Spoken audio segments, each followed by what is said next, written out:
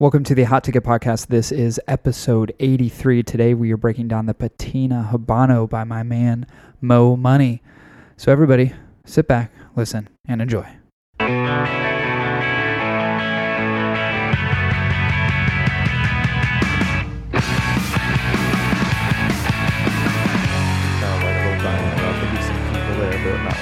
Yeah. Not like older teens, because it's not that big of a hill to really. Right. I feel you. Ophelia. Oh, so I had to tell you this hilarious story real quick. Yeah.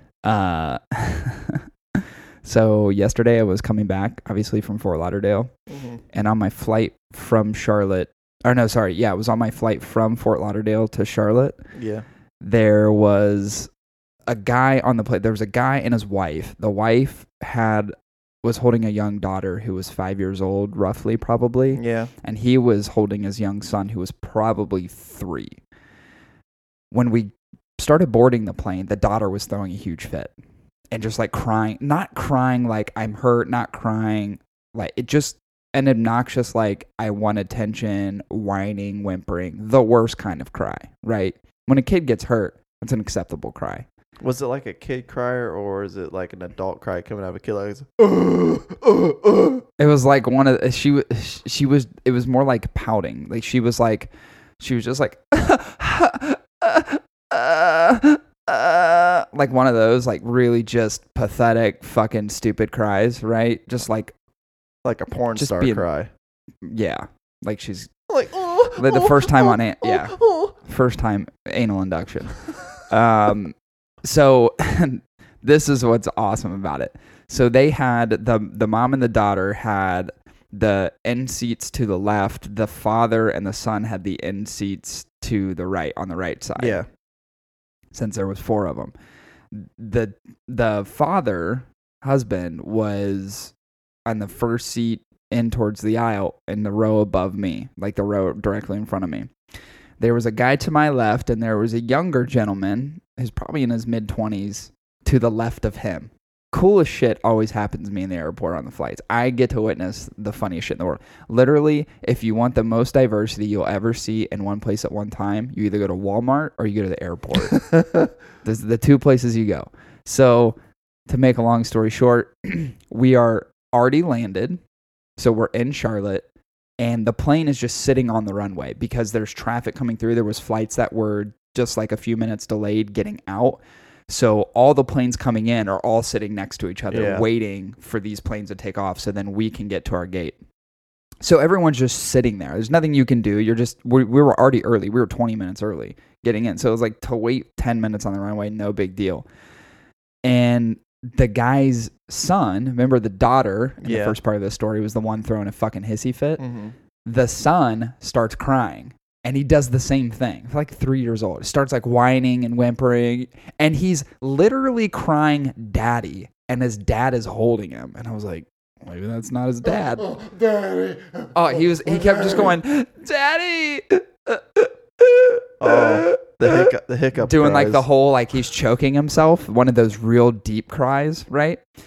Well, what was obnoxious about it, and I even noticed, but my headphones were in, like I had my head, like, yeah, it's like I could hear him, but I was listening to a podcast. I was like, I don't give a fuck. The kid was standing on his dad's legs, looking back towards us. So he's directly in front of this 25-year-old kid who's in front of me, who I can tell is getting so fucking pissed. I can see the fire in his eyes, and I'm like, uh-oh, he's going to fucking say something. I can see, I'm watching this all happen, and I'm just like, ugh. And the kid is literally staring at this 25-year-old on his dad's legs. Dad isn't doing anything to discipline this kid at all. Isn't asking him to be quiet, nothing. And everybody's taking notice around us on the plane, right? Because we're already landed. There's no noise. We're just on the runway, and everyone's kind of looking around, and they're all like, is anyone else seeing this shit? Yeah. The fucking kid that's directly behind him, so 2 seats over from him, literally taps the guy on the shoulder. I cannot make this up. I called her as soon as I fucking got off the flight and goes, sir, excuse me, could you politely tell your fucking kid to shut the fuck up? And we were all like, the guy next to me literally gasped. He was like, I was like, oh my God, this is crazy. I literally thought the dad, who was a bigger gentleman than the person who said that, was going to get out of his seat and there was going to be a fight that went down. The dad literally didn't say anything, just sat there and turned his kid around and like sat him in his lap. And that was it. He goes, will you politely tell your kid to shut the fuck up? And I was like, oh. It'd been hilarious if the dad doesn't even turn around. He just immediately puts his hand over his kid's mouth like, oh my God, dude. It was incredible. Like the weirdest shit happens to me on a flight. When I was going out to Florida, I had a lady. So the flight going from my first flight going to Charlotte to Fort Lauderdale, it's never a packed flight. It's a big plane, but they never fill them up. Right. So there's like open seats almost everywhere. Tell me if this makes sense to you or not. And it wasn't a really big deal. I didn't like complain or anything. Like it didn't make a difference to me. But I noticed when I picked my seat for the flight that I always get the window seat if I can. And someone had already picked the aisle seat. The middle seat was open. Yeah. Right. And we're all boarding the plane. And I noticed there's a lady who sat right next to me in the middle seat. I was like, oh, someone purchased the middle seat. No fucking big deal. Right? Yeah. She's a tiny old lady. She's probably 70 years old. No big deal. Put my headphones on, mind my own business. She said hi politely and then done, right? Well, it's like we're getting ready to take off and there's no one next to her. Like there's no one in the... She doesn't slide over. And I was like, well, I know someone purchased that seat because I remember seeing it on my seat assignment. No one was in the middle seat. I was like, what in the fuck is going on? So... We go we're literally in the air. We take off. I'm still not even thinking about it because it's whatever. She taps me on the shoulder and she goes, maybe I should have slid over into the aisle seat. She goes, I give you a little bit of room. And I was like, I'm actually fine. I was like, if you want to sit here, it's no big deal. So that's not like that part I don't give a shit about.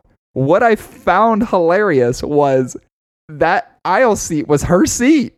She admitted that it was her seat, that's the one she purchased and decided to sit in the middle.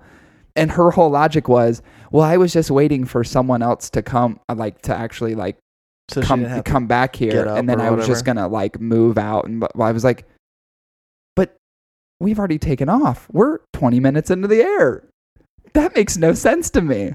Just like this weird fucking logic people have. It just didn't make any sense. Like you purchased that aisle seat. If that other person were to come, you would be in their seat. And then they would be like, hey, you're in my seat. Get back to your seat. I would have liked to see you play it out a little differently. She goes, that seat, I should have slid over. And you should have grabbed her leg. You should have very slowly, ma'am, grabbed her hand. It's like, no, I like you sitting next to me. Dude, she would probably fucking creamed herself. Yeah. Or she would have puffed a big dust ball. Powder. Yeah. Dude, so many weird things that I have witnessed on flights before. I don't know if I ever told you a story where I almost fought the guy on a flight years ago. Actually, I think I was working with Almo at the time. We were on a small like United flight coming back, and this guy he put his bag up into overhead. And there was an older gentleman who was definitely a grandpa or a great grandpa, like very nicely like folded his suit over. He had a suit bag and folded it over into the compartment. And you could tell it was like a pretty nice suit. The suit he had was for like his grandson's wedding. And this guy comes over and like shoves the guy's suit, like literally crinkles it, pushes it to the side, gets all angry, and then like throws his bag up. And I could tell this old man was like, what the fuck? Like, oh my God, but I'm so old, I'm not gonna, you know what I mean? Like, he wasn't fighting back, and I was like, you gotta be kidding me. So, at like, literally, as we were getting off the flight, the guy came, and by the way, this guy was sitting way up, and so he had to come back to come get his bag. Like, he was like 5 or 6 seats in front of us. And he came back, and he started fussing with the old guy, because the old guy's like, he's like, oh, you wrinkled up my suit, and the guy's like, well, you shouldn't have had your fucking suit there. Started like getting belligerent. By the way, he was wearing like a really douchey like mesh hat too, and was wearing like a fucking a Hawaiian shirt, like the Hawaiian style bowling shirt. I lost my shit. I got up and I was like, you need to fucking grab your bag and go to the fucking front of the plane right now. Like I got so fucking like like the red in my eyes. I was so fucking angry. And the guy's like, what are you going to do about it? And then the stewardess had to come over and intervene. And I literally told this guy, like, dude, get the fuck off the plane. Go forward right now. Fucking grab your bag and leave. And this guy wanted to, like, literally was confronting me as I'm talking to him. And I'm like, I'm going to have to beat this old man's ass. Which, by the way, this guy was probably mid-50s, had like little beady glasses on, like little circle glasses. And like the whole time, I'm like, I'm going to punch that eye and make glass go into that one. And I'm going to punch that eye and I'm going to make a glass go in that one. This guy's going to have fucking cut up corneas. Literally, it's like flashing through my head. As he grabs a shit and the stewardess makes him get off the plane. I'm like, well, fuck, now I'm going to get in trouble. The old man actually said, he's like, oh, thank you so much. And by the way, he was with his like little ass old wife too. And they were like fucking 90. They were damn near dead. And he's like, thank you so much for doing that. I really appreciate it. You know, I'm here. That's when I found out it was his grandson's wedding. He's like, we're just trying to get to our grandson's wedding. We're really excited and stuff like this and blah, blah, blah. I say, don't worry about it. It's all good. I was like, he's out of the plane now. I thought the guy was going to wait for me. Literally, I thought he was going to wait for me to confront me. Dude, he was gone. He like ghosted. And then the stewardess walked back and she's like, I really appreciate you doing that. Because she was having troubles with him when he was getting on the flight because he didn't have overhead storage above him and he was freaking out about it. And she's like, well, just move your bag to the back. There's open space in the bag. Yeah. Like, not a big deal. And he was like literally losing his shit on her, like in the very beginning of this whole thing. I'm like, how do I find myself in these situations? I don't know. I wish you'd be like, 3:30 in the lobby. Yeah. I'll see you there. Terminal B, baby. Gate 12. It's going down. He's like, well, I'll be there. Dude, it's so ridiculous. The problem is, I was like, I could tell that guy was so beta that I could have said anything to him and he was going to disappear. Like, he tried to act tough. I mean, even when he walked on the plane and he was having confrontation with the stewardess, it was the same way. I was like, dude, you're such a fucking beta. You're just a little bitch. Yeah. And you're just an angry fucking piece of shit for no reason. And that's why I was like, you know, part of me is like, well, he'll wait for me when I get out and he'll want to come. I was like, but no, dudes like that don't do that. Guys who are outwardly they're pieces of shit, they're all talk. They're betas, and they're gonna. He was gonna walk away as fast as he fucking yelled. The ones that are scary are the ones that don't talk and they just stare at you, and you're like, oh fuck. I don't fuck with those guys. That's a murderer. I don't fuck around with those guys. Hell no. I know my place. I size people up just like everyone does. Yeah. I literally like. So in like the movie Terminator, right? So where it's like the red screen and it's starting to evaluate who someone is and it's calculating all this shit. That's what I do when I confront someone, and it's all risk assessment. It's like, what are my chances here? If my chances aren't at least 50% of being able to confront this person and come out on top, I'm not going in. I am not stupid. I'm not going to look at like a guy who's like 6'5", 250 pounds and go, yep, let's do this. No, I'm going to get the fuck out of there. But this old man, I'm like, this old man, he played trick. That's funny that we can only beat up old people. Yeah, I have a threshold of, I definitely have a cutoff of who I'm going to confront. It was more just that, dude. I felt bad for that old man and his wife. Like, totally. I would have defended. Dude, they were like legit. I would say like mid 80s, early 90s. They were very old, and this guy was being the biggest fucking dick. Sometimes that social justice is well deserved. Oh, in that case, it was. I will definitely. You gotta check people who are assholes. Oh yeah. I don't care if he's got shit going on in his life, but you don't take it out on other people. No. Nope, definitely not. I had another thing I wanted to talk about. Oh, I'm about to sneeze. Did you see anything on the new R. Kelly docuseries? I heard that there's an issue. I heard that there's an issue. What did you hear the issue was? That he's likely to go to jail at this point. I think it is so accusatory at this point. It's literally he's a younger version of Bill Cosby. Yes. But even more perverted. So like now this docuseries, by the way, every single person who's on the docuseries who's coming out against R. Kelly has openly and publicly accused him. So it's not one of those, we're coming in last minute. Every single one of these people have made public accusations against him, filed restraining orders, filed police reports for abuse, the whole thing. And then it's coming out about, of course, the young kid thing again and the rape allegations and the PP, and he married some 15-year-old, which is true. He also married Aaliyah when she was 19, which is weird. She's dead now. Rest in peace. Dude, she was so gorgeous. Do you remember her? Very God pretty. damn, she is probably one of the prettiest black ladies I've ever seen in my life. Just absolutely breathtaking. And it's like, you're with R. Kelly? PPR Kelly? Come on. I kind of like the idea of him being in prison, though, and he just, like, changes up his lyrics. He's just like, I believe I will die. Woo! He may. He's definitely going to be writing new material when he's in Oh, prison. yeah, totally. How many big guys do you think are going to try to pee on him? Because he's going to go to prison eventually. You can't make this so public as to not go back and reinvestigate all these different claims. I don't know. You don't think it? Do you think he'll run a prison, or do you think he'll be runned? And well, here's the thing: he's accused of child pornography, child abuse, child rape. If he gets accused of any one of those, he's fucked in prison. Literally, I bet he gets peed inside of his bum every day of the week. Ooh, prison enema. Yeah. It's like straight iodine. Ugh. And every one of those guys gonna be eating asparagus and onions.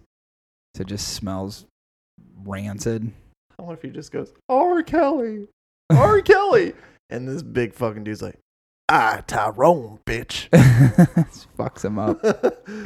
Dude, it's so weird. Like that whole thing. Like everybody's known that for a long time. It's not like it's been like a hidden thing. I mean, there's nothing about it that peeing on chicks. Right. It's all been out in the open, but he wasn't he was accused of a bunch of stuff, but he was never like he was acquitted of everything. Literally everything. And there's so much stuff brought forward on him. The fact that fucking Jared Fogle Subway guy goes to fucking prison, but R. Kelly doesn't. How is that possible? By the way, I heard he's fat now. I heard, yeah. Yeah, I heard he's gained a ton of weight in prison. Dude, can't get those 6 inches, man. That turkey club's off. That's all.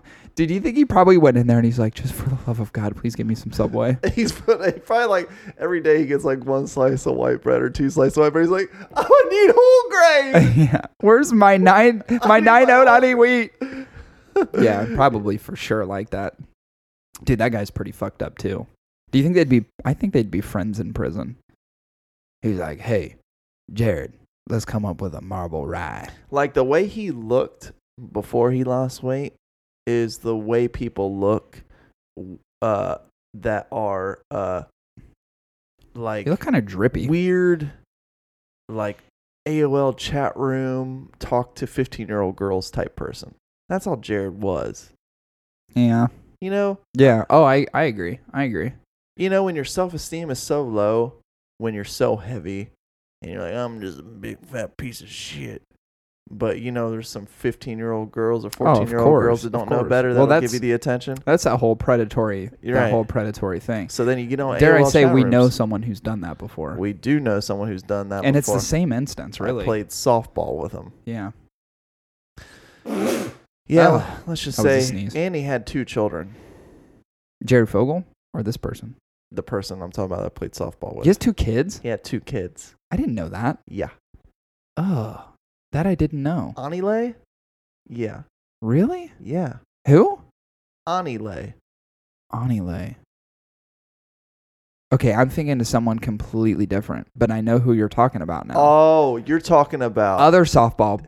Emite. Emite. Yeah, that's who I'm thinking of. Holy shit. So we know 2. We know 2 people. Okay, yeah. Anile I knew about. Or didn't. I remember that, but that's not what I was talking about. Yeah. Yeah, he definitely had 2 kids. Emite. Emite. I was like, there's no way Emite has kids. And did you know he got arrested? I was like, dude, no one is ever going to touch him. Since he was listed and he was on probation, he didn't tell his probation officer. He went to Indianapolis to go to as a wrestling WWE match. match.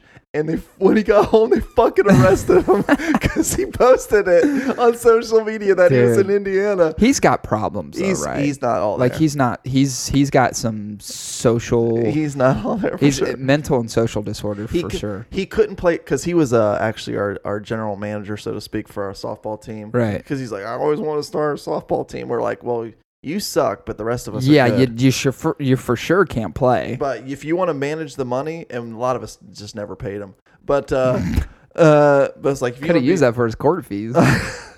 If you want to general manage us, we'll play. But yeah, when he I remember when he was caught, yeah, talking to someone underage, That was computer. It was all computer, right? Yeah, sending some inappropriate. You know what it was? It was a cop. It was around the time of the whole Chris Hansen shit. It was when like To Catch a Predator was a big thing, and then everybody wanted to catch a predator. Everybody, people are on their laptops and they're like, "I'm gonna catch a predator." He was talking to a cop, clearly. Yeah. And unknowingly, but because our softball fields were not that far away from a kid's playground, he couldn't be there. Fields. Yeah, I remember that. He couldn't be there at all. So messed up. He just, I mean, hopefully, you know what troubles me about some of these people is like, I was listening to Chris Hansen on the Theo Von podcast a few weeks ago. Really amazing podcast, by the way.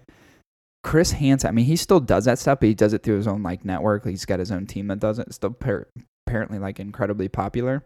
But what Chris Hansen was saying at the time, he was like, you could really make a separation between the guys who just made an error and the guys who it was deeply ingrained in their soul that this is who they were as a person and that they were never going to be rehabilitated.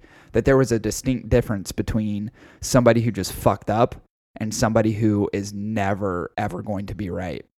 And he was like, he said one of the things that was challenging with his show is that there was one time they did follow up with people. He's like, but we don't get to say anything to them afterwards. It's only, we don't get to hear their side of the story other than in the moment. You're caught and you're going. And that's it. You're pulled going in by the police. You're going bye-bye. I think the best part is how overly aggressive they were when someone left a house. Like that, because none of the guys ever really left the house like full sprint. They all kind of like quickly. But every single time, they're just like tackled by 3 people. Yeah. They quickly try to leave the room after like, wait, who are you? He's like, hey, I'm Chris Hansen. I love how he just goes, you can leave at any time. And they're like, okay. Okay. You want a cookie before you go?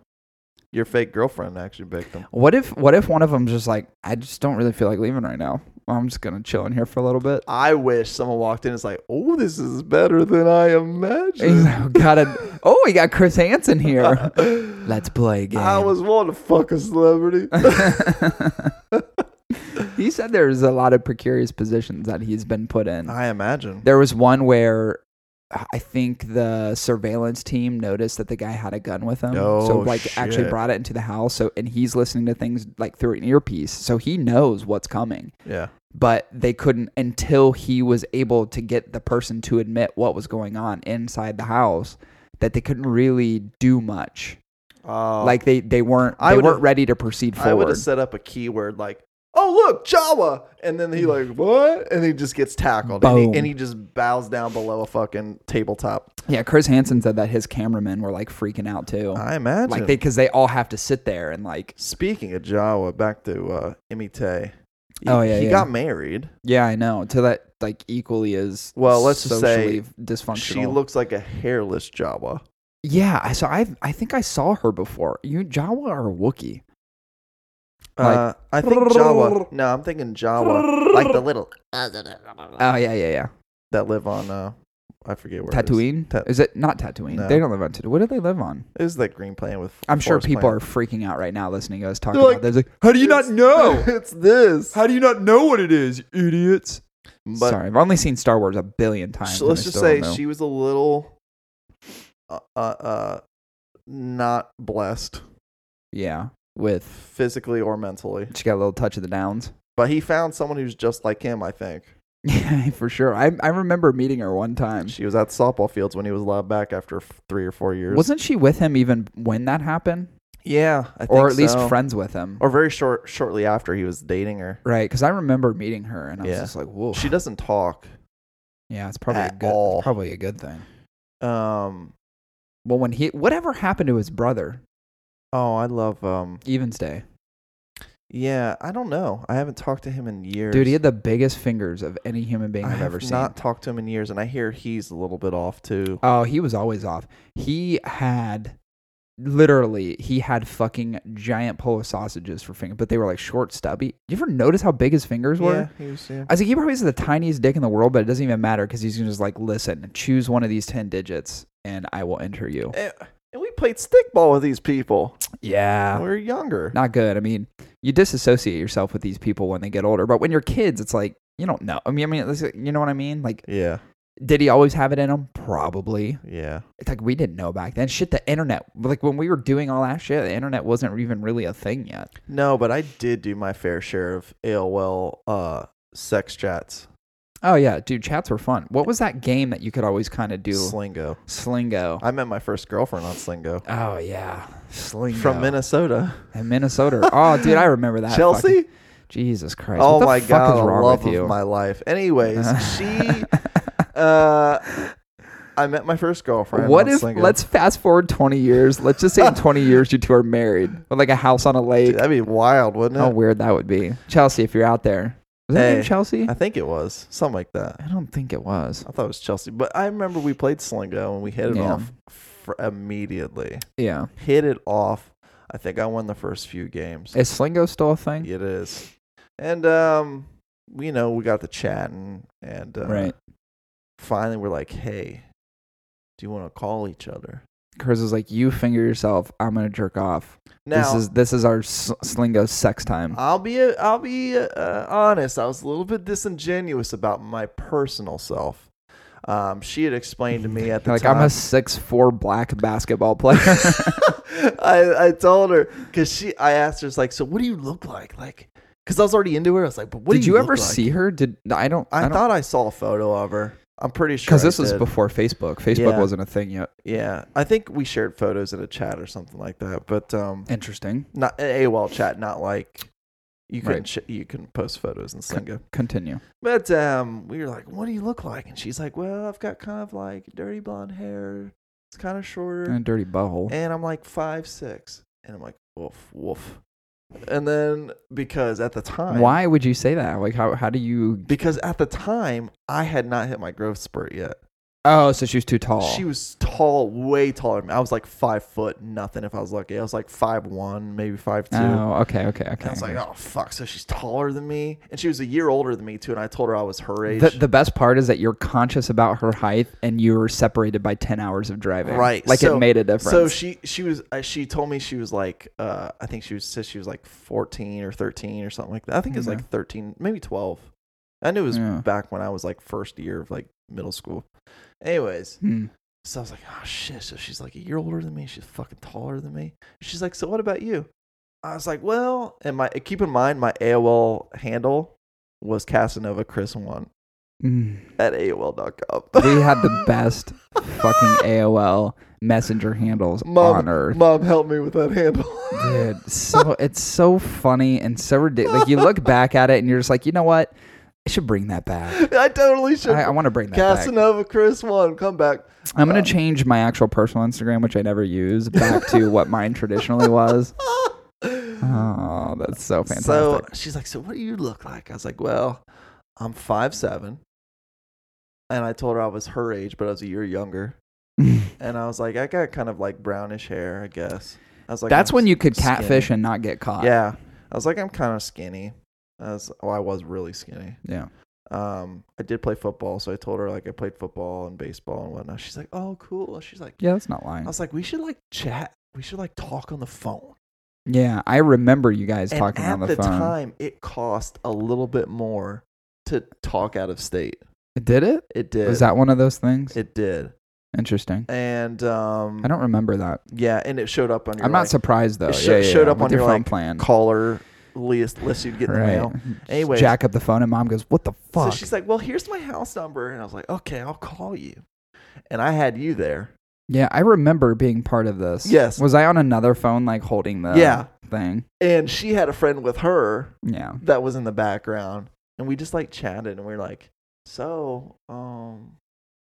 yeah, so cool. Like, what do you do? Meeting on Slingo. It's like we didn't have much to talk about. No, of course not, because she's 10 hours away. And the only thing we had in common was Slingo. You had no world views then. No. Like you didn't know anything about Minnesota. No. Like, so we just kind of like blindly chit chatted with like the awkward like laughs of like, oh, I'm so interested in this. Like, oh, that's so funny. Yeah, you said that, Chelsea. Remember talking to people for hours on end was a thing. Yeah, dude. You have girlfriends in junior high and high school, and it's just like, let's talk for 2 hours, dude. I remember, God, I think it was even when I first started dating Allie. We were both in high school. I was a senior, and we lived a street away.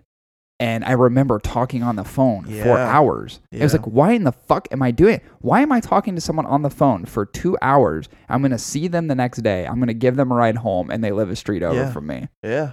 That's a weird thing to think about. No one does that anymore. No one talks that long. You'll text, and that's probably the simplest form of that kind of communication and also preferable. How weird is that? I know. And it's like, it's really trippy. So I talked to her, and finally it was just like, it's like, I think we should like start seeing each other. And like every time we got on Slingo, that was like us having a date.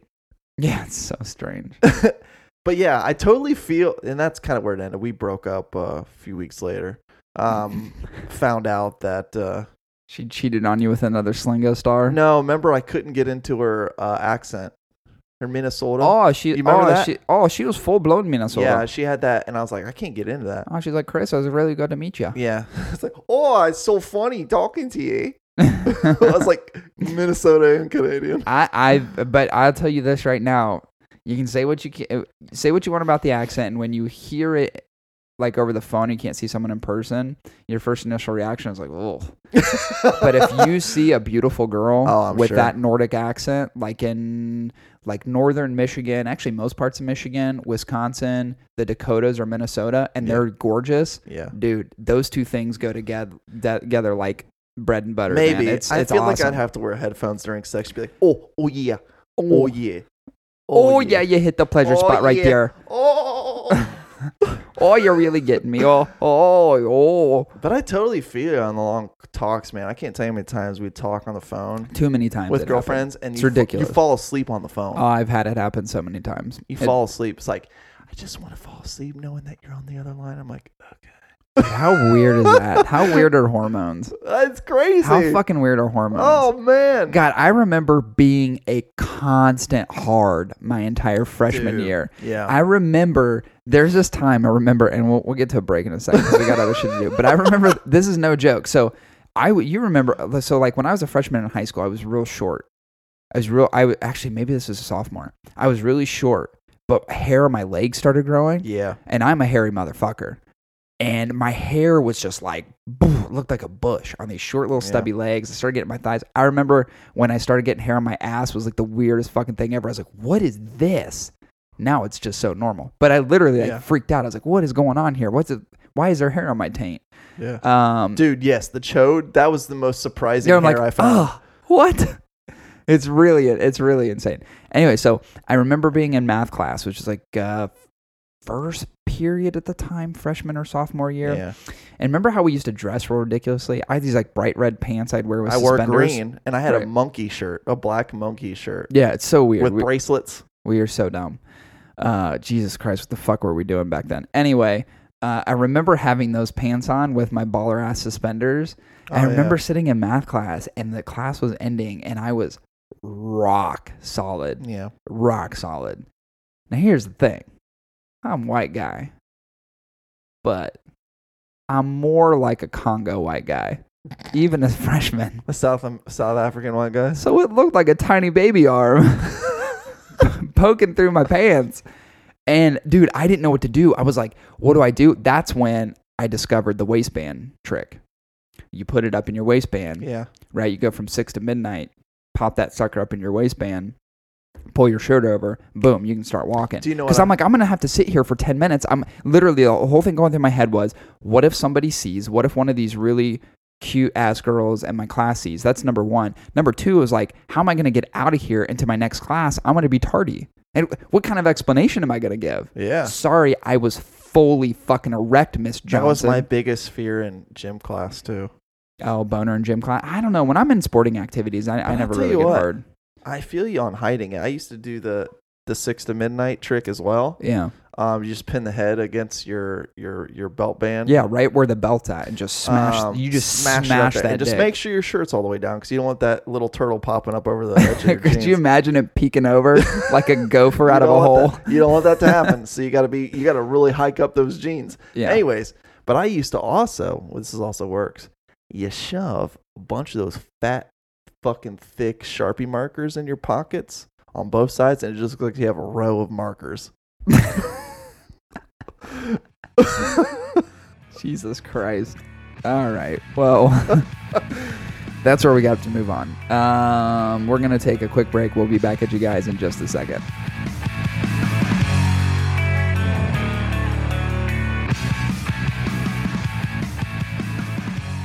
So ridiculous.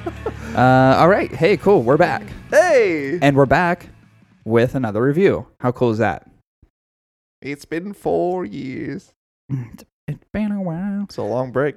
Yeah, it was. Glad to be back. Mm-hmm. A little grayer, a little slower. Balls are a little droopier. But still doing the thing. I have to wear a bra for my balls. Brawls? Bro. Oh, I guess you call them I brawls. think you call them brawls. But you would spell it differently. Yeah. Yeah, BRALLS. Brawls. Oh, dude. Why have they not made that? I think we're on to something. Why is that not a thing? So we are doing another cigar review, obviously. Mm-hmm. And this one, so we did the Mombacho Terra Volcan last week. This week we are doing another iteration of a Mombacho cigar, but it is actually technically its own brand. Yes, correct. Made at the factory, but it's its own brand. And that we are breaking down the Patina Habano. Ooh, yeah. Ooh, yeah. Ooh, yeah. I'm excited about this one for a couple of reasons. I think the first time I smoked one of the Habanos was, I'm going to say 4 or 5 months ago. Yeah. And I was intrigued by it from the beginning. Of course, it was another one of those ones that kind of got the hype. And I was like, you know what? I'm really digging the Habano wrappers lately. I actually go and seek out stuff that has either Habano seed or has just a nice, Habano wrappers look legit. They look beautiful. They do. And I've just been looking for something that, I don't want to say Cuban-esque because I'm not looking for a Cuban cigar, but I'm looking for something that really does have a complexity of Habano in it versus just, the standard Nicaraguan that we've been smoking. Yeah, sure. I don't want to call it standard, but the lots of Nicaraguan cigars, traditional Nicaraguan cigars that we've been smoking. So I was intrigued by this cigar from the beginning. I smoked it a few times and decided, hey, this is a good time to review this cigar. It's a good time to put it out there because I think it's deserving to get out there. Bad or good? Bad or good? We're going to put it out there. Bad or good? Bad or good? That batter, he good. I got to hand it to these boys at this factory. Quality cigars as far as construction, but let's see if this actually tastes good, bro. Yeah, it may be shit. It may be complete shit. So let's get into it, Chris. How do we break these down? Man, each cigar is viewed as... let me restart. Each cigar review is based on our 6-point rating scale and broken down into 3 main categories: construction, burn, and taste. We then see if the cigar is worth the price for possible bonus or penalty points.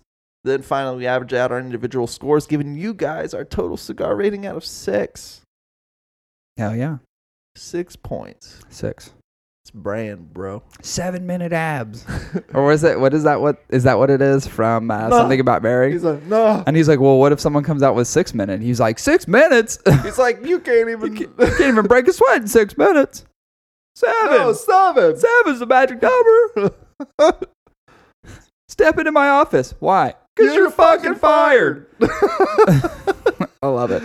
All right. So what's in this bad boy? What's it comprised of? Man, this Mombacho, bro, made at the factories. It's an Ecuadorian Habano wrapper, Nicaraguan binder, Nicaraguan and Pennsylvanian fillers. Cool. And we had this in the Robusto 5x52. All right. And it comes at a price point of $9. Whoa. Right. Oh. Yeah. Which is Mombacho, $9. God damn. Which we'll decide is favorable or not favorable towards the end of the review.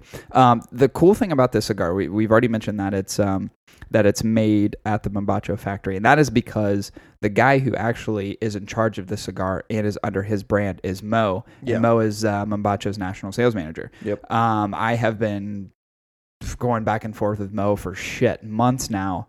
And dare I say, we're probably going to have him on the podcast soon. And when I say soon, really soon. And I'm excited to have him on because he actually does his own thing. Mo money, mo cigars. Which equals mo problems. Mo problems. Yeah. For sure. A cigar ain't. Yeah, we're going to keep doing that take on Mo, which I'm sure he's heard a billion times. Probably. Sorry about it. You continue to deal with it. But yeah, I'm excited to have him on because he's not unfamiliar with podcasts, which is pretty cool. So I think that'll be sweet. And hopefully we can get him on next week. And then we can have an even broader and deeper discussion about the Patina lineup and what's to come in the future and so on. So I just wanted to put that out there right before we review the cigar. But let's actually get into this motherfucker. Yeah, construction. Well, you know what? Let's change it up. I usually start off and I come at it very eloquently with a lot of analogies. But I am curious, as someone who's you come at it eloquently? You continue to make up words that aren't words. But it makes me sound really intelligent. And if I probably did it in a English accent, it would be even better. But I do. That's fair. Anyways, but I'm curious, since you've had this a handful of times, or at least someone who's only got 3 fingers because they lost their fingers in the war, what do you think about this cigar? After having 3, what do you think as far as construction?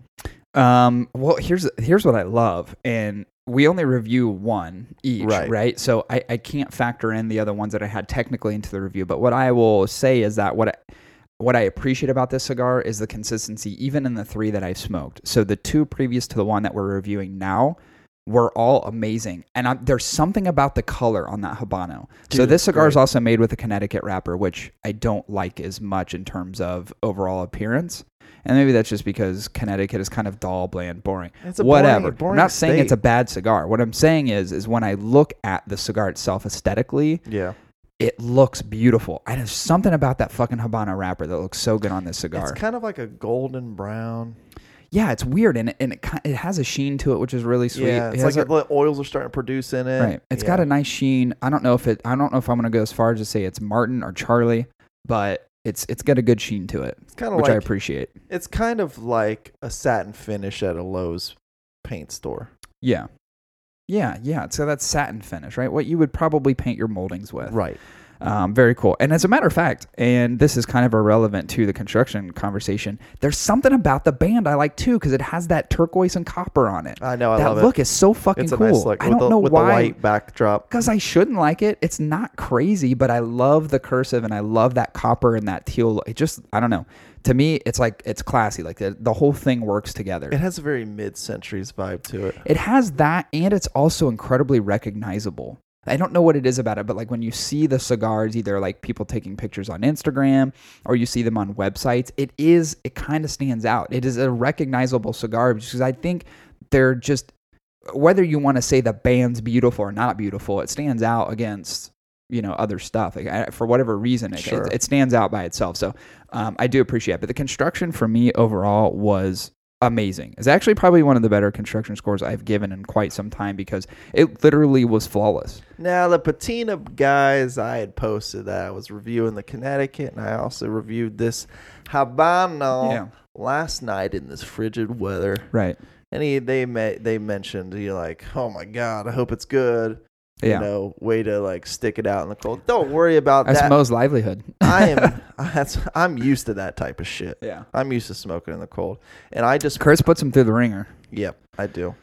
And, so coming into this, I have to agree after having now 2 in back-to-back days, the construction is as close to perfect as you could get.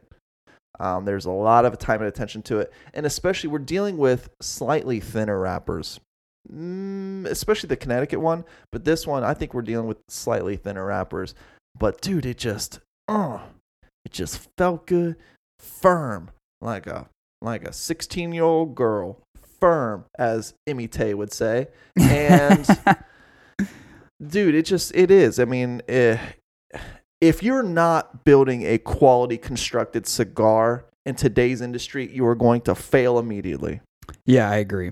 It's almost like we shouldn't review construction because it should be a guaranteed thing. Right. It's almost like emissions checks. Well, we shouldn't have emissions checks because they should already be produced from the factory with certain standards. Right. And if you're not meeting this standard, and I think Patina does it very well. If you're not meeting the standard, you don't deserve to have a cigar built for you. Yeah. Suck it. You better be passing the construction tests, the standards tests. Enter Cheers track. Wonderful construction.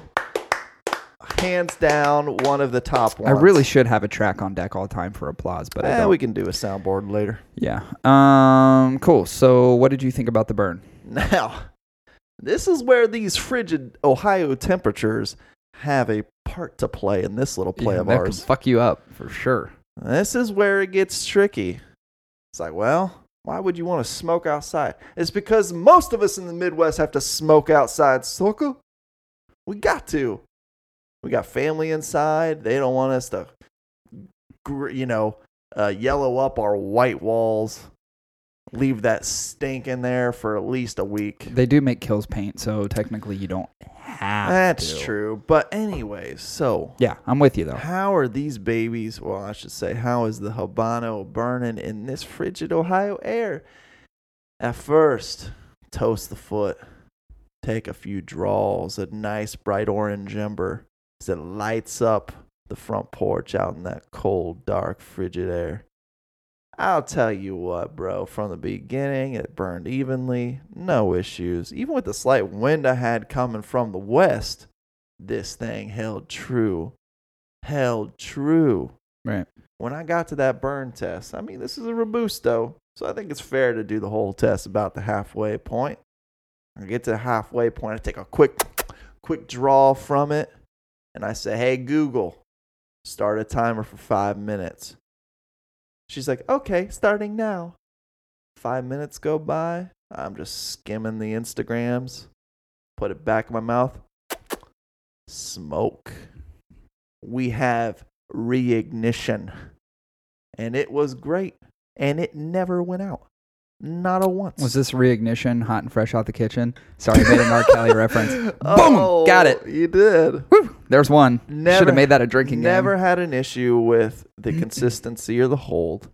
Draw was, I would say, adequate. It was slightly above average. Not crazy. Right. Not tight. Not overly airy. Just right in the middle. And not too toit. Not too toit, as Goldmember would say.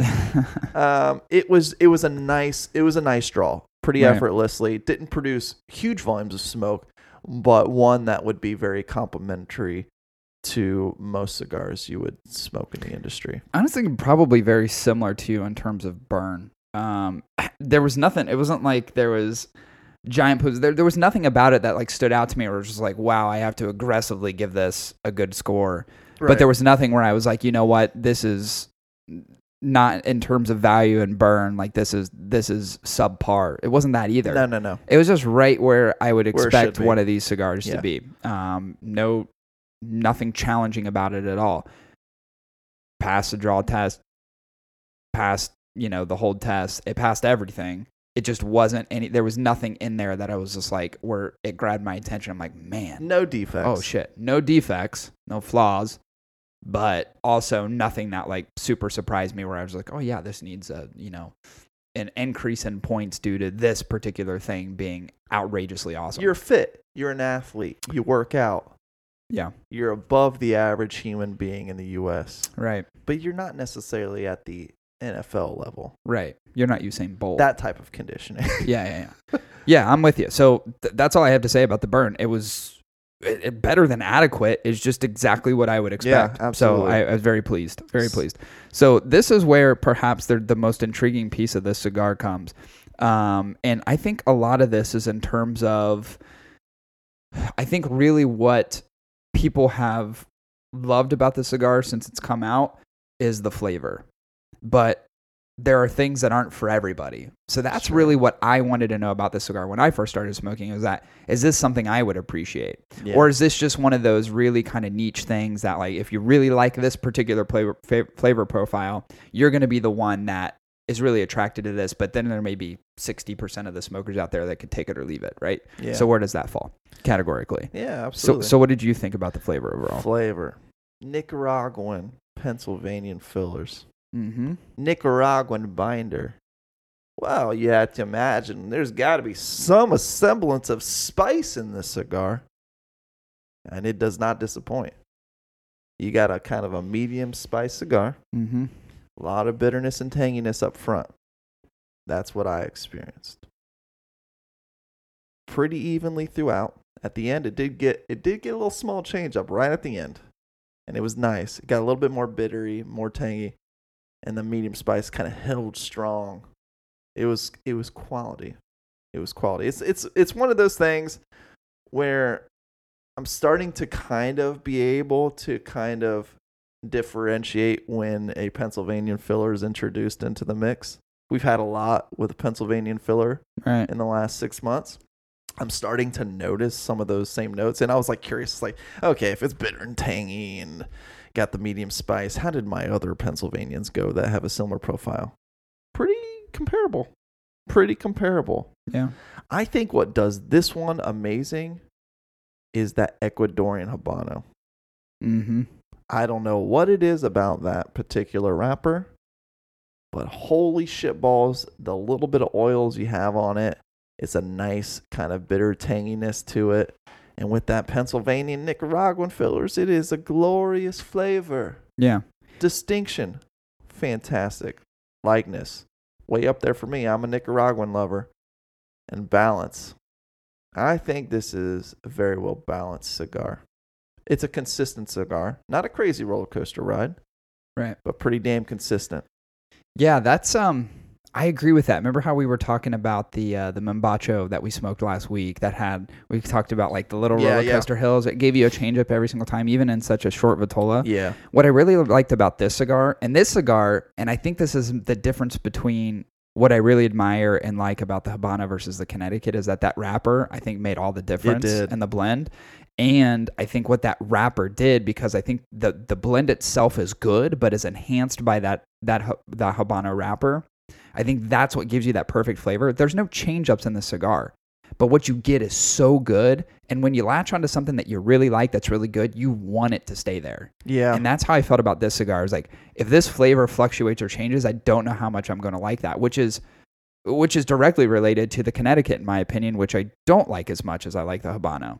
So one component change has the difference between a decent cigar versus this cigar's phenomenal, and all 5 inches that you smoke of it is going to be amazingly delicious. Listen, when you're with an attractive lady and you get the touchy-feely with her and you start progressing on, you're like about to have sex and you decide to give her a little hand action. Interanally? No. Oh. And she goes, oh, right there. What you've found is the G spot. Right? You found the G spot. That's where it's at? And you hold it there, just up, just in and up. That's weird, because I've always been putting my thumb in the anus, thinking that's where the G spot was. No. Because everybody said it was hidden, and I was like, no, it's not. It's right in the anal cavity. No. Just. It's still through the front doors. Don't go in the back doors. Oh, well, I've been doing it all wrong. But when you find that spot, you want to keep it there for her, because that's where she's going to get the most pleasure out of it. Right. With this cigar, I think once you found that spot of what you liked about it, it hit my P spot, bro. It hit my P spot. And I'll tell you what the P spot is. It's my palate spot. And it stayed there the whole time. Yeah. It didn't deviate away from it. I was like, oh, I like that. Keep that going. Right. And the whole time it stayed in that spot for me until the last moment where I was just like, ooh. And I just, the cold chills down my spine. If you come like that, we have a problem. At those cold chills as I toss it into the dirt back from whence it came, I was just at ease. I was calm. I was happy with the way the night went. Hell yeah, man. Hit my P spot. I dig it. So the ultimate question is, I guess before we get to the ultimate question is, what did you think from a pricing perspective? Is this deserving of the $950 that you're going to pay for this on average? Does it exceed your expectation as far as value, or is it underwhelming as far as value? I will always question a $9 Robusto. I don't care where it comes from. I don't care what the brand is. I will always question whether or not a Robusto is worth $9. Yeah. That's just how I am. Because I've had a lot of good stuff. It seems like the $9 price range for Robusto now, though, is like middle of the. It seems like that's becoming the average. It's kind of become the average, right? But I'm so used to smoking Robustos in a $7 or $8 stick, right? Yeah, that's true. But $1's not a huge difference. Don't get me wrong. But it kind of is. But you think about it. If you're paying the difference between $6 on a cigar and $8 cigar is enormous. Think about that. Think from a discount perspective, how much that is. Was that? It's over 25% off. Yeah, or over 20% off. That's a pretty big chunk. So yeah, I mean, even $1 fluctuation makes all the difference. Now you're paying $20 for a cigar versus 21. Then right. that gap is not as right. Yeah, the curve on the price point, right. yeah, is not as drastic at that point.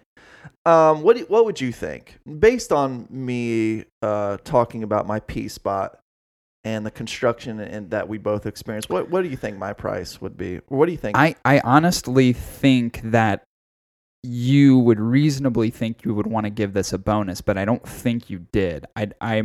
Because I think you're going to be like me on this one in saying that you think it's fairly priced, but it's definitely one of those ones that in that fair price range you'd pay for all the time. Oh, brother, for the 31 years you've known me, you know me so well. Was that right? Yeah. Dead on. No bonus. Right. Definitely no penalty here. I think this is a great price for this cigar, and I think you'll know why once we give you our total scores on this. Right. Yeah. So the question now becomes, what is your final score?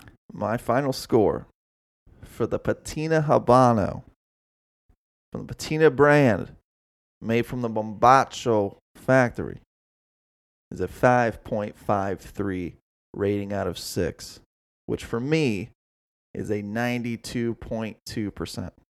Dang. That's wild. That's wild. That's a great score. Would you like to know my score? Sure. Yeah, absolutely. We have to for the rating. My score ended up coming at a 5.57 at a 92.8%. Oh, shit. Mm-hmm. So that gives us a total combined score of 5.55 and a score of 92.5. Holy shit. FM. It does sound like a radio station. That's an incredible score. So, I mean, all things relative here in terms of stuff that we've smoked as of recent, things that we've had. I would say from a flavor perspective, this is definitely one of my favorites we've had in a long time. It's very good. This is a cigar that, and you know what I hope about cigars like these and the Mombacho brand as a whole, but specifically the Patina brand, like, you know, he's got a couple different vitolas and variances and wrapper types. This cigar is one that I don't think is overwhelming for a store to bring on and to be able to sell through quickly as long as they're making fruitful recommendations to people. Because I think you can really fall in love with this cigar no matter who you are. No matter what kind of smoker you are, to pay $9.50 for this cigar is not an overstretch. It's not an overreach. And I think this is one that when people find it and they smoke it, they're going to continue smoking it. I'm not saying people are going to go out and buy them by the fucking box. But what I'm saying is that if you see it somewhere, it's going to remind you of that first initial, fuck, I really like this. And you're going to consistently come back to this cigar. That's how I think about it. It's why I've smoked as much as I have. And I continue buying them. I mean, every time I fucking post, Mo always hits me up. I was like, hell yeah, dude. And it's not like, it's like, hey man, I fucking love this cigar, so I'm gonna keep smoking it. I'm gonna keep smoking it until I'm tired of it, and then I'll let you know when I'm tired of it because you won't see any pictures anymore. I mean, I'll be moving on to the next thing. Yeah. So, for me, I think people could really latch onto this. I think it would be fair for some B&M, better B&M representation as far as the cigar. And I know Mo's doing what he has to do to go out and sell this cigar and the Mombacho line as a whole. I think categorically between both of those, they've got a bunch of compelling reasons in terms of cigars that they manufacture why these should be in B&M stores. And that's just my opinion. I think between what we had last week and the Mombacho branded cigar, which was fantastic, and what we get out of this Patina cigar, it's like, dude, you can't go wrong. You know, get the fuck on board. Yeah. These are great. The balance on it, when it came to the balance of the cigar, the wrapper made up the difference. Yeah, I agree. I could not agree more, actually. I think the wrapper made all the difference in terms of good to great. Yeah, really. Exactly. So, I mean, this is a cigar that you can have for any occasion. This is definitely an any occasion cigar, and I think anybody minus the Nicaraguan, which don't be trepid about the fact that you may think the cigar it's not that heavy. It's really not super spicy. It's not heavy. I think it's I think it's perfect for anybody who wants to smoke. Yeah, I agree. It is not a heavy cigar. Nicotine levels were not crazy at all. I mean, I think even a beginning smoker could smoke this and feel okay with smoking it. I don't know if you'd appreciate the flavors in it, but you would definitely be able to smoke this and have an enjoyable time. Yeah, you wouldn't be turned off by it, that's for sure. Yeah. So, okay, cool. Clap track. Cheers. Just a quick, Yeah, exactly. Like the TV show, audience. We definitely need a clap track for sure. We need a couple tracks, just some random shit we can throw in. But hats off to Patina, hats off to Mo and Mibancho. This cigar's it's the shit, man. Yeah. It really is. I'd like to see it in more stores for sure. Yeah. That being said, awesome review. We're going to take a quick break, and I think we have some more listener questions and shout-outs. Oh, yeah. Hell yeah. We'll be back at you in a second.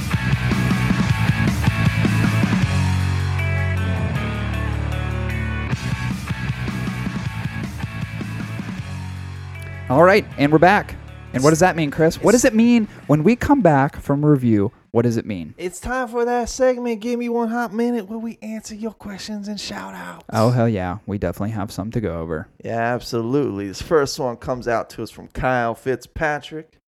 If you could go back in time to watch when you were about to smoke your first cigar, or when you first decided to podcast, what piece of advice would you give yourself now?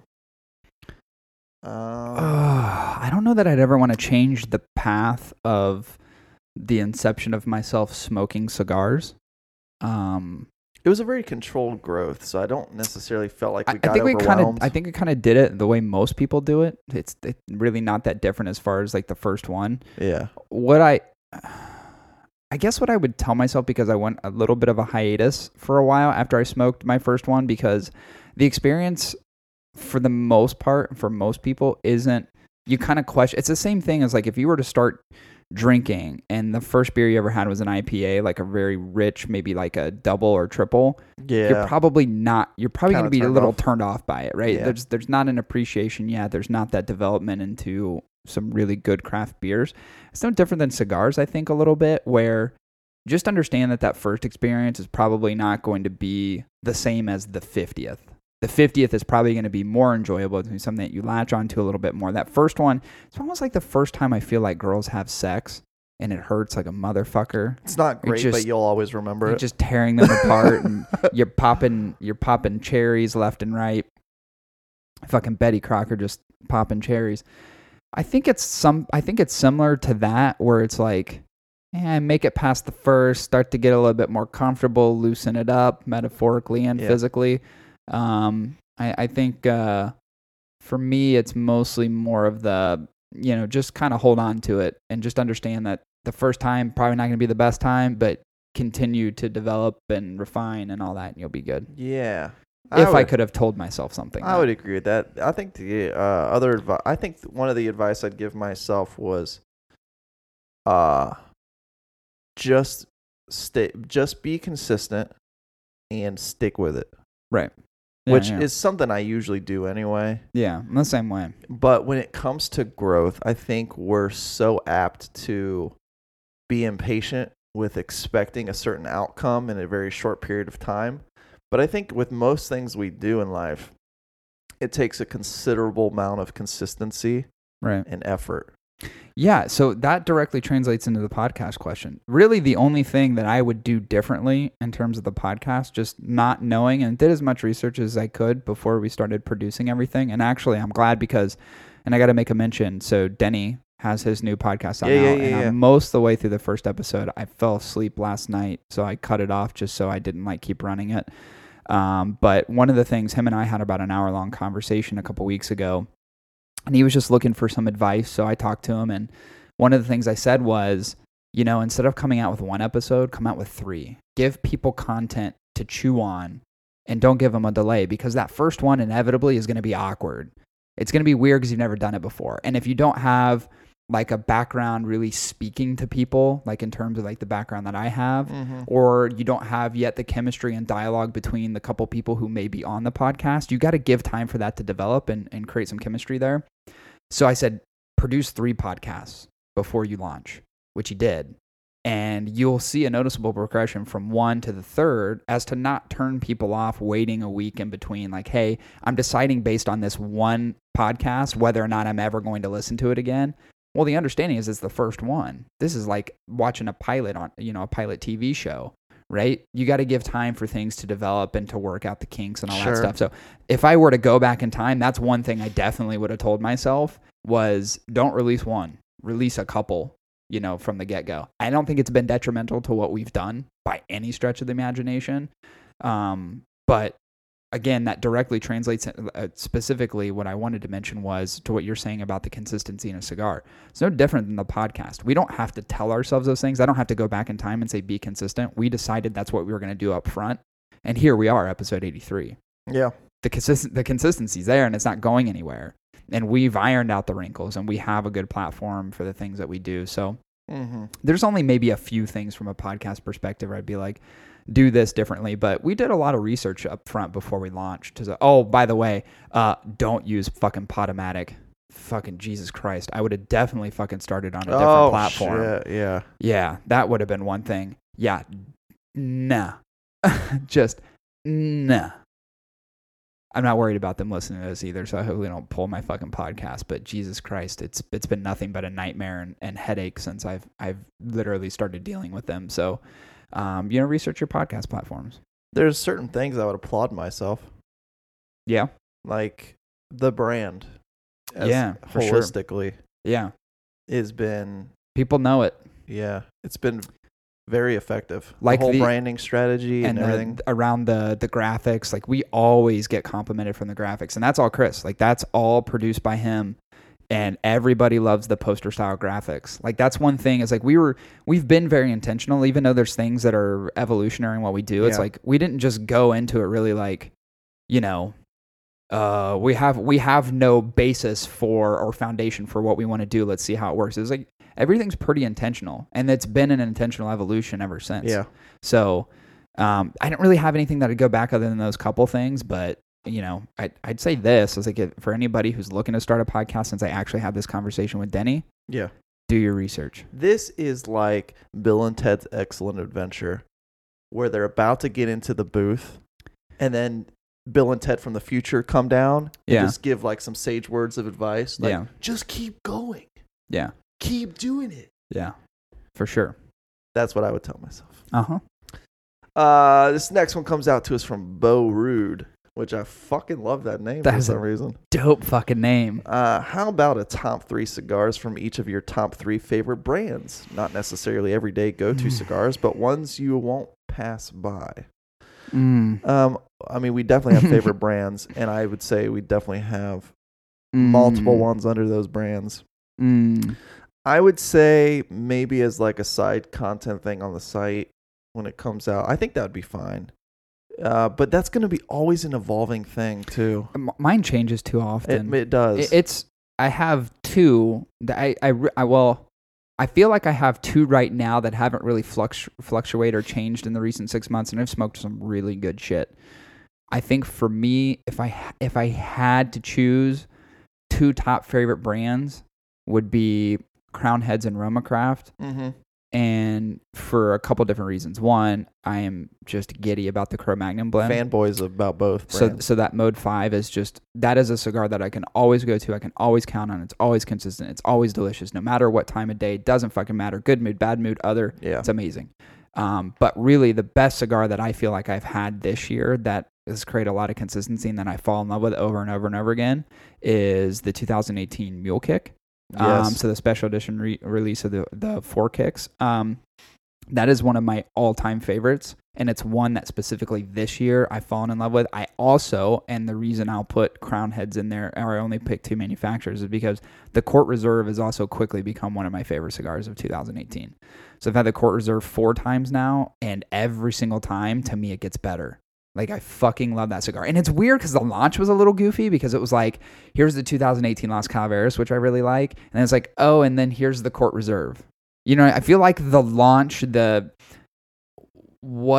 even industry-wide and, of course, what Crown Heads put out there, it was like Las Calaveras. Everyone was looking forward to it, which they should be. But then it was like, and then also there's this Court Reserve. which was a little bit hidden. But in my opinion, the Court Reserve's better. I love that fucking cigar. So right now, it's probably those 3 cigars specifically that I'm really, really enjoying. But it's because I smoke them pretty frequently. Mm-hmm. There's definitely other shit out there I'm looking to explore. That's why I think that 3 will start interchanging for sure. Like this Patina cigar, there's another cigar that's on my list. And the reason I'm not mentioning it right now is because I want to actually get it on the review. It's one that I gave you last week. Yeah. I'm not going to say the name, but we definitely have to review it. That is a cigar from a category perspective that I would typically never say I would enjoy. Like looking at it, it'd be like, I have no interest in that particular cigar. Bleh.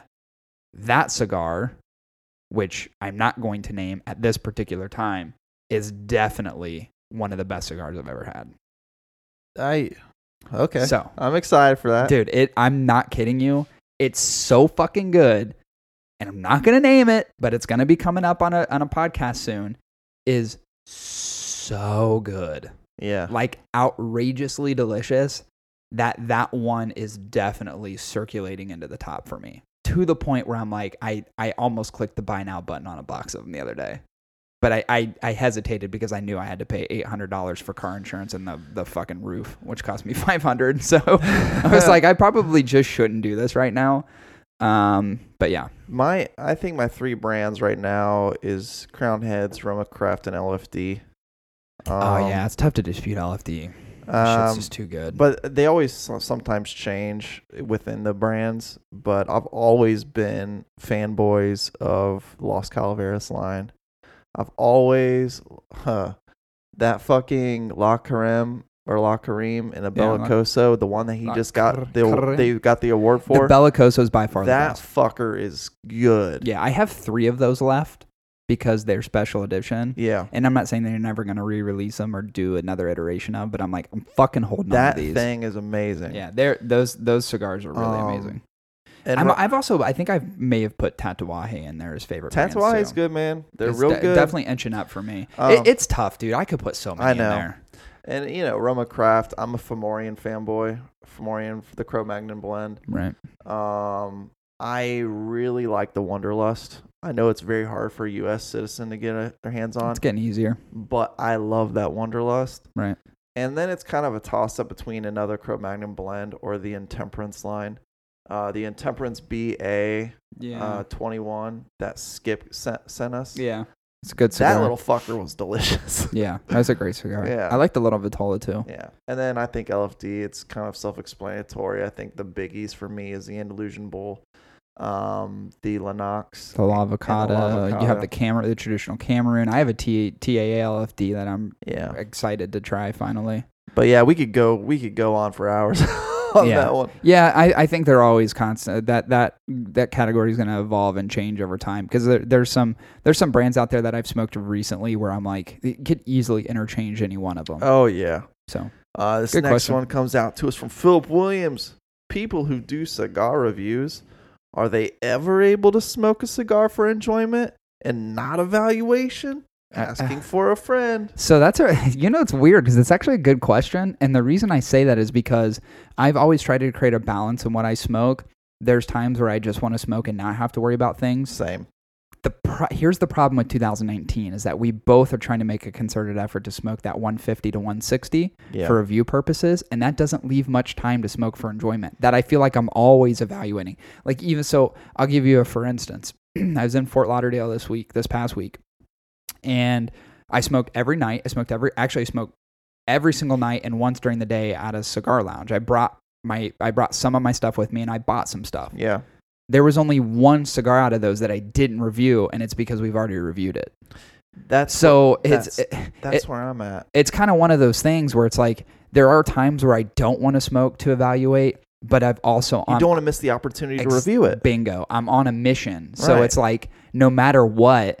And here's the thing. I thought at first that was going to be disrupting to my enjoyment and relaxation, but it's really not because I look forward to doing this so much, and I really like writing them. So people will see written content soon. I've written, I don't know how many I've written now. It's a retarded amount, and it just keeps growing. I really like writing them. So it's one of those things where it's now I derive enjoyment from them. So it's actually kind of cool to smoke, review, write, and produce content, because from an experience perspective, it's nice to just divulge that to other people. Because there's times where I smoke and I'm like, I want to tell the world.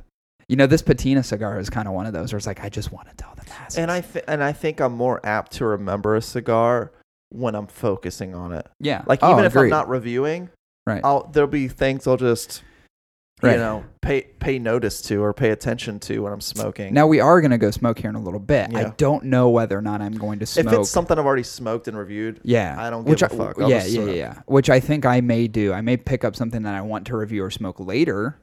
May smoke twice today, but I probably smoked something. I got that $100 gift card. We going shopping. Oh shit! Oh yeah, gift cards for everybody. Christmas gifts. I think that's a fair question. It's a good question. I think anybody who does love this industry always will evaluate in some way, but whether or not it's put down on paper. But the total, like the equation, the equals, right, is always the enjoyment though. You do it because you love it. Yeah, of course. You do it because you enjoy it. Of course. That I've always said, and I probably said it last podcast, probably said the one before that. As soon as this becomes daunting and tiring for me, I'll stop doing it. But until then, it's like full steam ahead. So let's do one more. This is also from Philip Williams. This man, two Phils? And the same Philip Williams. P squared? P squared. He actually asked a lot of questions in here. Nice. Well, we'll do this one and then we'll end it and then we'll cover the rest of his later. Okay. Smoking down to the nub. I think I know the answer to this, but why do some cigar smokes, why are they hotter further down and some don't? Okay. I have an answer. I have several answers. I have several variables, but yeah, you go. I'll go first. I think based upon the fact that I've constructed a cigar and just what I know about just the manufacturing process overall, is that when fillers are being bunched together, so no different than the head and the foot, is that the meat of the fillers and the bunching of the fillers is more dense within the center of the cigar. Towards the outer edges of the cigar, and it's not always like this, they're typically not as bunched. They're a little bit looser. I think one of the reasons the cigar at the end gets hot is for two reasons. One, the density of the fillers is not what it was in the middle of the cigar. And two, you're introducing a quicker amount of oxygen into the cigar because there's less distance for it to travel. It does cool down if it's further away, which causes it to get really superheated. So you think about just, and I'm not a fucking scientist, I'm just trying to inject some logic into this. Yeah. Is that the less room oxygen has to travel, the more oxygen is brought into something that's already heated, something that's already lit. That oxygen super produces heat because now you're blowing at a shorter distance. It's fuel to the fire. It's fuel to the fire. This is literally what it is. It's fuel to the fire. So cigars at the end traditionally always get hotter, I think, for a few reasons. Is one, there's less density and there's more oxygen. And it has the smoke, and from where you're drawing, has less space to travel to even cool down. I think the difference in some cigars not getting superheated at the end is that they are just more dense. It's just letting less oxygen through at the end of the fucking cigar. Yeah. That there's a density to the fillers and probably even a thickness to the wrapper that causes it not to get that super smoky, overly, kind of like weird pungent. Yeah. And I think I said it on the last podcast. As soon as the cigar gets to a certain point, I'll put it down. If it gets too hot at the end, and the flavors are no longer represented what the cigar should be, I'm just going to put it down. I'm done. The experience is over. Now, tip Philip, my sweet baby boy, who's actually would be my father. There's a couple of things you can do, and I think a lot of people pick up on this the more they smoke. Maybe some of it's self-evident and common sense, but some people may be like, I didn't know that, so I'll just give you this little piece of advice, even though you might know it. Some ways you can do it is to retro draw, which is basically you push air out of your mouth and force it out the foot of your cigar versus drawing in. That sometimes will cool the fillers down. That'll cool it off, yeah. You also can blow on the end where the cigar is burning too. So that sometimes helps to kind of cool it off a little bit. It keeps the embers going, but the rest of the air kind of just cools off the rest of the cigar and it gives it time to rest. And the other thing is just don't smoke too fast. Yeah. I think the third is probably the most tried and true. Just don't smoke that fast. Yeah, if you just kind of temper your smoking. And again, some cigars are going to be hotter towards the end. Yes. And they're not going to be as flavorful. And I think that's literally a lack of components. And you just put it down. Just be done with it. I mean, there's ones that we call finger burners where it's like, the flavor's still fucking good. Yeah. I'm going to keep going. You don't want to put it down. I'm going to go until I burn my fucking fingers. And that's just, to me, that's just a really good cigar that has really great construction. And it doesn't get those same, that same wonky burn. I think that's it for today. It's the segment, Give Me 1 Hot Minute. If you've got questions and shout outs, you can join our Facebook group at facebook.com/the Hot Ticket Cigar Faction, where you can be part of our little community of cigar aficionados and novice smokers. A lot of sage advice, a lot of experience, a lot of trading, which is even better. A lot of brands and manufacturers now on that group. It's a freaking awesome community. It is a private community, so you do have to apply. Yeah, for sure. Thanks everyone for listening. Yeah. This is a good podcast. It's a good wintry day, and snow on the ground. We're definitely going to have some interviews coming up. I'm actually working on a few right now, so hopefully next week, and then we'll be back at a review, and then hopefully another week. So we'll stagger maybe weeks and interviews. I like that. We got a bunch of stuff coming up, so thanks everybody for listening. This is episode 83. We'll be back at you next week. See ya. Hey everyone, thank you for listening to the podcast. We greatly appreciate it. As always, you can find myself on Instagram at the Hot Ticket Pod. You can find Chris on Instagram at Big6Chris. You can also find us both as main administrators for the Hot Ticket Cigar Faction Facebook group. And as always, if you could subscribe, rate, and review on iTunes, that would be awesome. It certainly helps us out. 5 stars would be great, and a funny-ass review would be even better. You can also find the podcast on Stitcher and now on Google Play. You're welcome, Android users. Again, hope you guys enjoyed the episode. We will actually be back at you next week with episode 84. See you, everyone.